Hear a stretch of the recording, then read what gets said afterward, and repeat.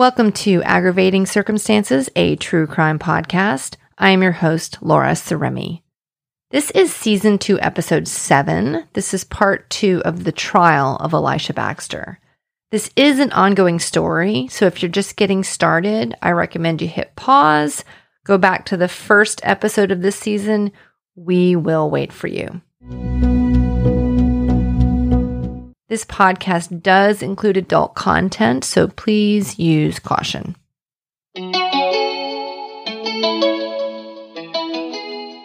That's the goal. The goal of the whole point of telling your story is to get people to care in order to try to get you out of there. That sounds horrible. Trying to get people to care. It does sound horrible, doesn't it? It does sound horrible, but I think the general population thinks if you're in prison, you're supposed to be there. You know, like that's it doesn't even dawn on them that maybe you shouldn't be there. You know, and so yeah, that does sound horrible. I'm sorry. No, but it's true though.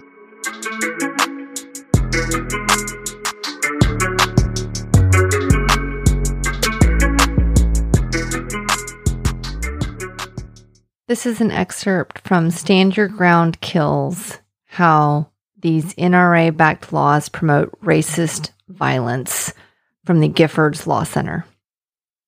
In July 2018, near Clearwater, Florida, 28-year-old Marquise McLaughlin was killed in front of his high school sweetheart and their 3 young children by a man who claimed that he was standing his ground. Marquise was unarmed and black. His shooter was armed and white. The fatal shooting of Marquise McLaughlin represents just one of many tragedies in which a dangerous transformation of the law of self-defense, which proponents have branded as stand your ground, has been used to justify murderous vigilantism, especially against black men. Marquise worked nights and watched his kids during the day while his longtime girlfriend Brittany was at work. He liked to rap and make music videos with friends, and had recently taken up painting. He was rarely seen without his children in tow. The couple didn't know it yet, but Brittany was pregnant with their 4th child. On a Thursday afternoon in July, the family drove to a Circle A convenience store to buy chips and drinks. To avoid maneuvering around the trucks parked in front of the store, Brittany pulled her car into a handicap spot and left it running while Marquise and their 5-year-old son went inside. She and their other 2 children, an infant and a 3-year-old, remained in the car. Less than a minute later, 47-year-old Michael Draka drove into the parking lot and parked his SUV perpendicular to Brittany's car. He began to walk around the vehicle and peer into the windows looking for handicap tags. He then approached Brittany's driver's side window, yelling and motioning with his hands. Fearful for her family's safety, Brittany cracked the window and asked him what his problem was. When the man yelled at her about parking in a handicap spot, she told him to mind his own business and said her boyfriend went into the store briefly to get snacks. Another customer arrived and observed an irate and confrontational Michael arguing with Brittany. The customer thought about intervening on Brittany's behalf, but instead saw Marquise paying at the counter and told him there was an altercation outside the store that he might want to get involved in. When Marquise arrived outside, Brittany was exiting the vehicle. Marquise shoved Michael away from her onto the ground. Less than 3 seconds later, while still on the pavement, Michael unholstered a .40 caliber handgun and pointed it directly at Marquise. Security camera footage shows that Marquise immediately backed at least 10 feet away from him and had begun to turn away when Michael fired a single shot into Marquise's chest. Marquise staggered into the store and collapsed in front of his 5-year-old son, who watched, screaming, as his mother tried to apply pressure to the wound to stop the bleeding. Despite Brittany's efforts, she couldn't save Marquise's life. A day later, Pinellas County Sheriff Bob Galtieri announced that his agency would not arrest Michael because he believed shooting Marquise was within the bookends of stand your ground and within the bookends of force being justified under Florida law. Though he conceded that security camera footage showed Marquise backing away from the confrontation gave him pause, the sheriff pointed to Michael's claim that he feared he was going to be re-attacked as justification for using lethal force under Florida's law. Reporters soon discovered that Michael had angrily confronted a truck driver over the same parking spot just 3 months earlier.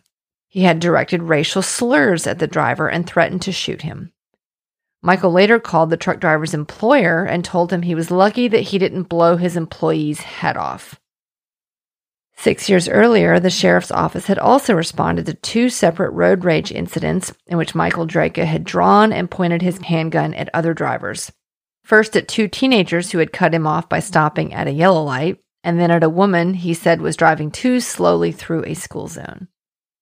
Despite this history, Sheriff Galtieri held a press conference nearly 2 weeks after Marquis' death to reiterate his belief that Florida's Stand Your Ground law provided Michael with immunity from arrest. On August 1st, one day after the press conference, the sheriff referred the case to the local state attorney's office for review.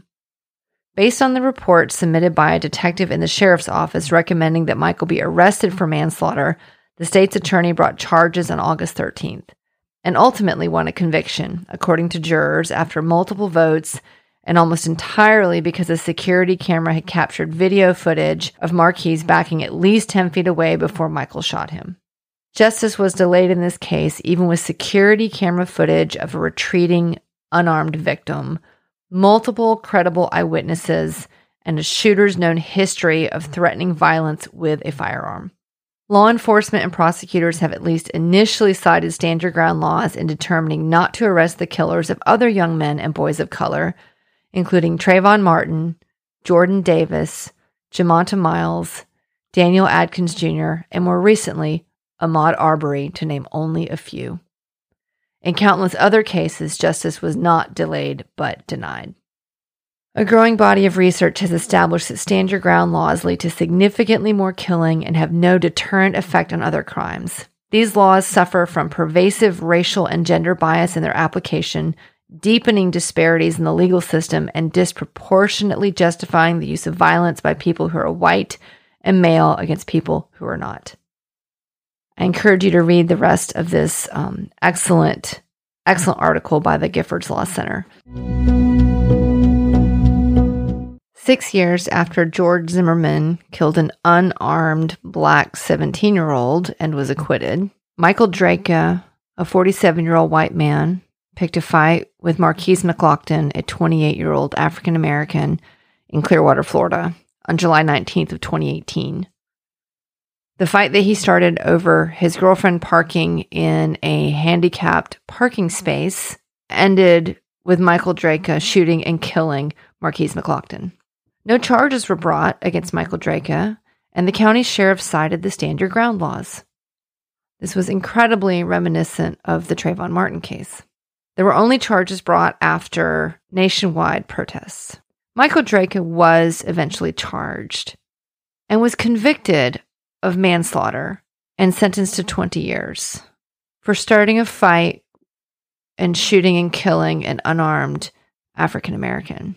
Meanwhile, Elisha Baxter was stabbed in the chest and is serving 32 years for something that most everyone would agree is self-defense, and at the very worst, should have been manslaughter. This is yet another example of the racial disparities we find in our system with charges and sentencing. I don't understand. You know what got me is the evil and malice and hatred attempt. How a person does not have the ability to manage. So human emotions are very close to math problems. We only have the ability to process one at a time. Did they have like a psychiatrist or somebody come in and talk about the response during an incident like that?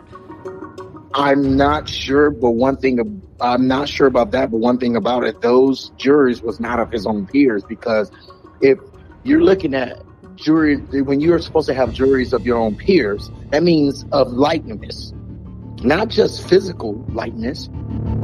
You got to have someone in there. I don't care if it's a military person, an ex-police officer, or someone in there that has had bodily harm like that. That's the only way for you to know or to get an honest reaction. Because if I was on there, even if it wasn't my brother, if it was not my brother and I was called in the jury stand to speak on someone who reacted after being stabbed or shot, I will tell them straight up, everything you're talking about is not possible. You don't think about none of that. I was shot. I thought about none of that. The only thing I was thinking about is safety for myself. That's it. You know, in my case, when I got shot in that situation, you know, the only thing I cared about was safety, getting safe, getting free. I thought I was gone. I thought the guy was going to finish the job. You know, I thought I was gone. Yeah, I fought the guy. I fought him for my life.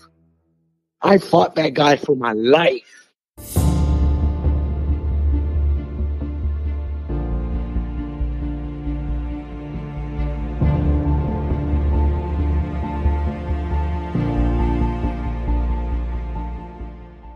One evening at a shopping center in Florida, Alan Pierce was using a telephone.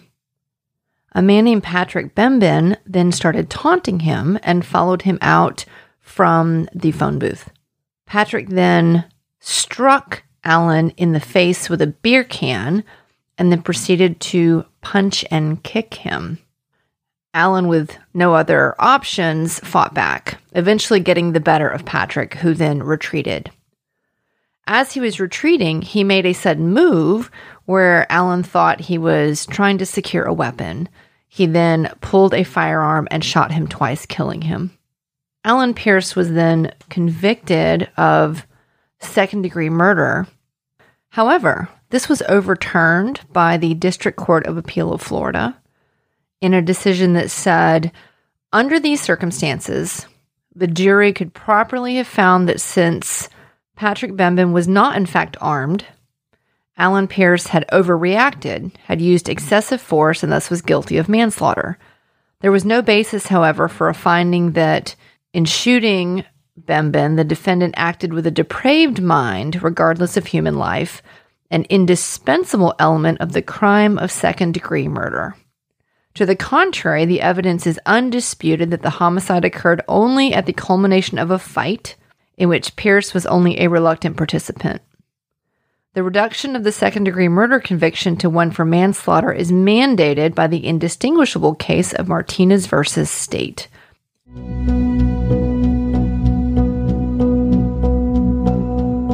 That brings us to the case of Reynaldo Martinez. He was called by his daughter, who was fearful of being attacked or physically harmed by her husband. So he rushed to her house, where he then had an altercation with her husband and shot and killed him. The Florida District Court of Appeal said that the evidence was overwhelming, that Martinez killed the deceased shortly after the defendant responded to his daughter's telephone call to him to come to the deceased house to protect his daughter against a physical attack, and the defendant was physically assaulted by the deceased upon his arrival at the home. It says, nevertheless, we agree with the state that there was sufficient, although conflicting evidence adduced at trial upon which a jury could have reasonably rejected the claim of self-defense and concluded that the defendant used excessive force to defend himself or his daughter. The defendant killed the deceased with a firearm while the deceased was unarmed, under circumstances which, under one reasonable view of the evidence, did not warrant the infliction of deadly force. As such, a classic case of manslaughter based on adequate legal provocation was therefore presented. So this is two cases that the Court of Appeal in Florida said was not second-degree murder. It was manslaughter. So we have Martinez versus State and Pierce versus State, both of whom were individuals that killed someone who was unarmed, and they said there was grounds to say it wasn't self-defense because they were unarmed, and it was possibly excessive force, but it was not second-degree murder. So let's talk about Elisha's case. Elisha was stabbed in the chest. This was not a fist fight. This was not someone who was unarmed. This was someone who had a tactical knife that he stabbed him in the chest with. And after Elisha shot him, he was still holding the knife in his hand. If he had killed Elisha with that knife, I am 100% certain that he would have been prosecuted for killing Elisha. And here we have 2 cases in Florida where individuals killed people that were unarmed and they called it manslaughter. But Elisha shot someone who had just stabbed him in the chest. This wasn't some mythical possibility that maybe he's going for a weapon. He had already had a weapon and used it on him, and they called this second-degree murder instead of manslaughter or self-defense.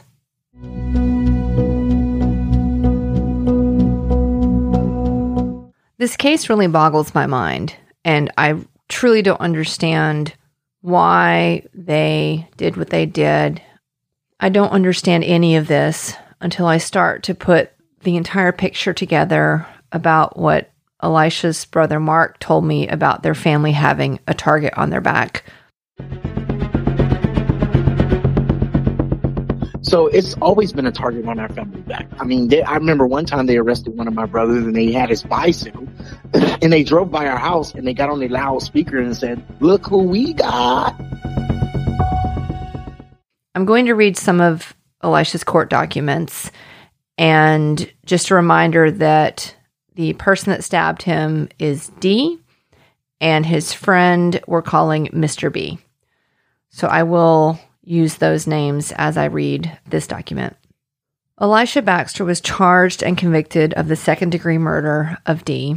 It was undisputed at trial that D stabbed Elisha Baxter multiple times before Mr. Baxter armed himself and shot him. The sole issue raised on appeal is whether trial counsel was ineffective for failing to argue that D's violent attack was sufficient provocation to require a reduction of the charge to manslaughter. Elisha Baxter and his friend Mr. B pulled into the parking lot of Grumpy's Bar. As they exited Elisha's car, they approached a third man, D, and began to speak to him. What began as a conversation quickly elevated into a confrontation, as D and Elisha had been in a fist fight 2 weeks before. And small interruption, we'll talk about that fight in a later episode. Elisha knew D was a violent man because he had previously heard him bragging about how he had broken into a house and assaulted the people inside, so he thought the two might come to blows. What Elisha didn't know was that while he was unarmed, D had brought a knife. One of the bartenders working that day thought that the confrontation might turn physical, so she stepped outside the bar and began to record the men with her cell phone. As the men began to get close to one another, she saw D bend over and pick something from the floor, which he used to stab Elisha multiple times. Police are investigating a bar fight that spilled out into the street. In the end, one person will be left shot to death, another rushed to the hospital with a stab wound. He has a knife! He has a knife! He stabbed him! He stabbed him! Oh, he hit him. Hey! He stabbed you? Right his asshole. Oh, he got the gun. He's like, got him, get the fuck inside, he got the gun. Oh my god, oh my god! Hey! Oh no! Oh my god, oh my god! Oh my god! Call the police! Oh, call 911! Oh my god, no!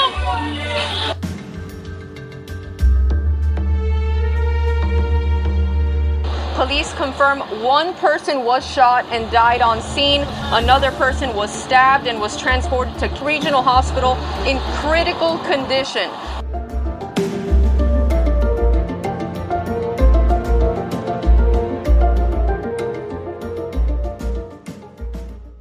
According to her, the brutal stabbing came out of nowhere as Elisha was unarmed and the men had not begun to fight. Elisha tried to escape, but D stabbed him again, causing him to trip and fall.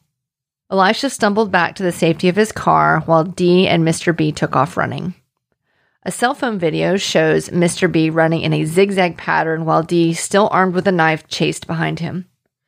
Elisha, afraid that his friend was about to become D's next victim, armed himself with a legally owned firearm that he kept in his truck and went after the two men. As Elisha gave chase, he began to fire at D, distracting him long enough for Mr. B to escape to the safety of a nearby gas station. D ducked into the backyard of an abandoned house, and Elisha followed out of sight of the witnesses at the bar. According to Elisha, at this point, D, still holding the knife he had used to viciously attack him moments earlier, began to lunge and charge at him. Elisha fired. D was found dead by police, hands still clutching the knife he'd used to try to murder Elisha. Elisha drove himself to a hospital and was airlifted to Kendall Trauma because of the critical nature of his injuries. Elisha had multiple stab wounds on his chest and arm, resulting in large scars and permanent disfigurement. Photographs of Elisha showing the gruesome and deadly nature of his injuries are included in the record. Elisha remained in the hospital under critical condition for 2 weeks. After he recovered from the life-threatening injuries, the state charged Elisha with second-degree murder. The case proceeded to a jury trial. At the close of the state's evidence, defense counsel did not argue that D's acts of viciously stabbing Elisha was sufficient provocation as a matter of law to reduce the charge of second-degree murder to manslaughter. The case was submitted to the jury, who returned a verdict of guilty to second-degree murder. The court sentenced him to 32 years in prison with a 25-year minimum mandatory. The evidence at trial was insufficient to sustain a charge of second-degree murder. D's act of stabbing Elisha multiple times was sufficient provocation to require a reduction of the charge to manslaughter as a matter of law. It was undisputed at the trial that D viciously stabbed Elisha when he was unarmed. This brutal attack nearly killed Elisha and left his arm and body shredded and covered with scars. It took a team of skilled physicians 2 weeks of treatment before Elisha could leave the hospital. No party disputed that it was only after D attempted to murder Elisha by stabbing him in the chest that Elisha armed himself. No party disputed that it was only after D plunged a knife into Elisha's chest multiple times that Elisha fired the fatal shots that ended D's life. Florida law provides that a homicide committed in the heat of passion, created by, quote, adequate provocation, as might obscure the reason or dominate the volition of an ordinary man, end quote, is not a murder, but a manslaughter. If the evidence at trial shows a killing in the heat of passion that occurred when the defendant acted in a condition of mind where depravity that characterizes murder in the second degree is absent, then a defendant charged with murder is entitled to a reduction of the charge to manslaughter as a matter of law. If there is any case that shows that a homicide was committed in a manner that does not evince a depraved mind regardless of human life, but rather from the infirmity of passion to which even good men are subject, it must be this case. This court should find that D's act of violently stabbing Elisha multiple times in an attempt to end his life was sufficient provocation as a matter of law and reduce the charge to manslaughter. This court did exactly that in an analogous situation in Pierce versus State, the story I told you earlier, where Patrick hit Alan Pierce in the face with a beer can. In that case, the victim first struck Pierce in the face with a beer can, causing him significant injury. The two began to fight when Pierce got the better of the struggle. The victim retreated, made a sudden movement that Pierce believed was an attempt to secure a weapon, and Pierce drew a Derringer from his back pocket and shot twice, killing the victim. This court held there was no basis for a finding that in shooting the victim, the defendant acted with a depraved mind, regardless of human life, an indispensable element of the crime of second-degree murder. The court reduced Pierce's conviction for second-degree murder to manslaughter. The only difference here is that D's attack on Elisha was far more violent. Elisha was attacked with a knife multiple times as opposed to the single throw of a can of beer. Elisha did not suspect that D might be armed. He knew he was, having just been stabbed multiple times. And rather than simply believing that D was retreating, Elisha had reason to believe that D was chasing his friend Mr. B in order to stab him as well. These facts present no basis for finding that in shooting D, Elisha acted with a depraved mind regardless of human life. At best, the jury could have properly found that Elisha overreacted and used excessive force and thus was guilty of manslaughter. This court should, as it did in Pierce, order that Elisha's conviction of second-degree murder be reversed and remand for a judgment of conviction to manslaughter and resentencing.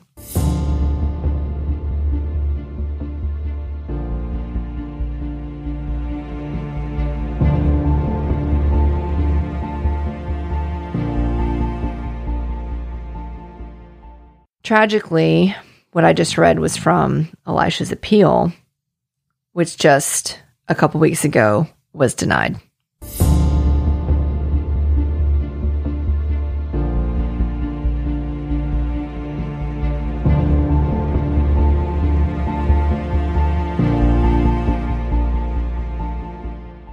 Thank you for listening to this installment of Aggravating Circumstances.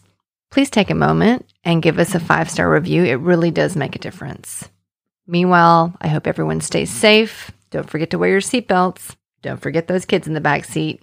If you don't know what I'm talking about, definitely check out season 1 if you've missed it. Otherwise, we will see you next time.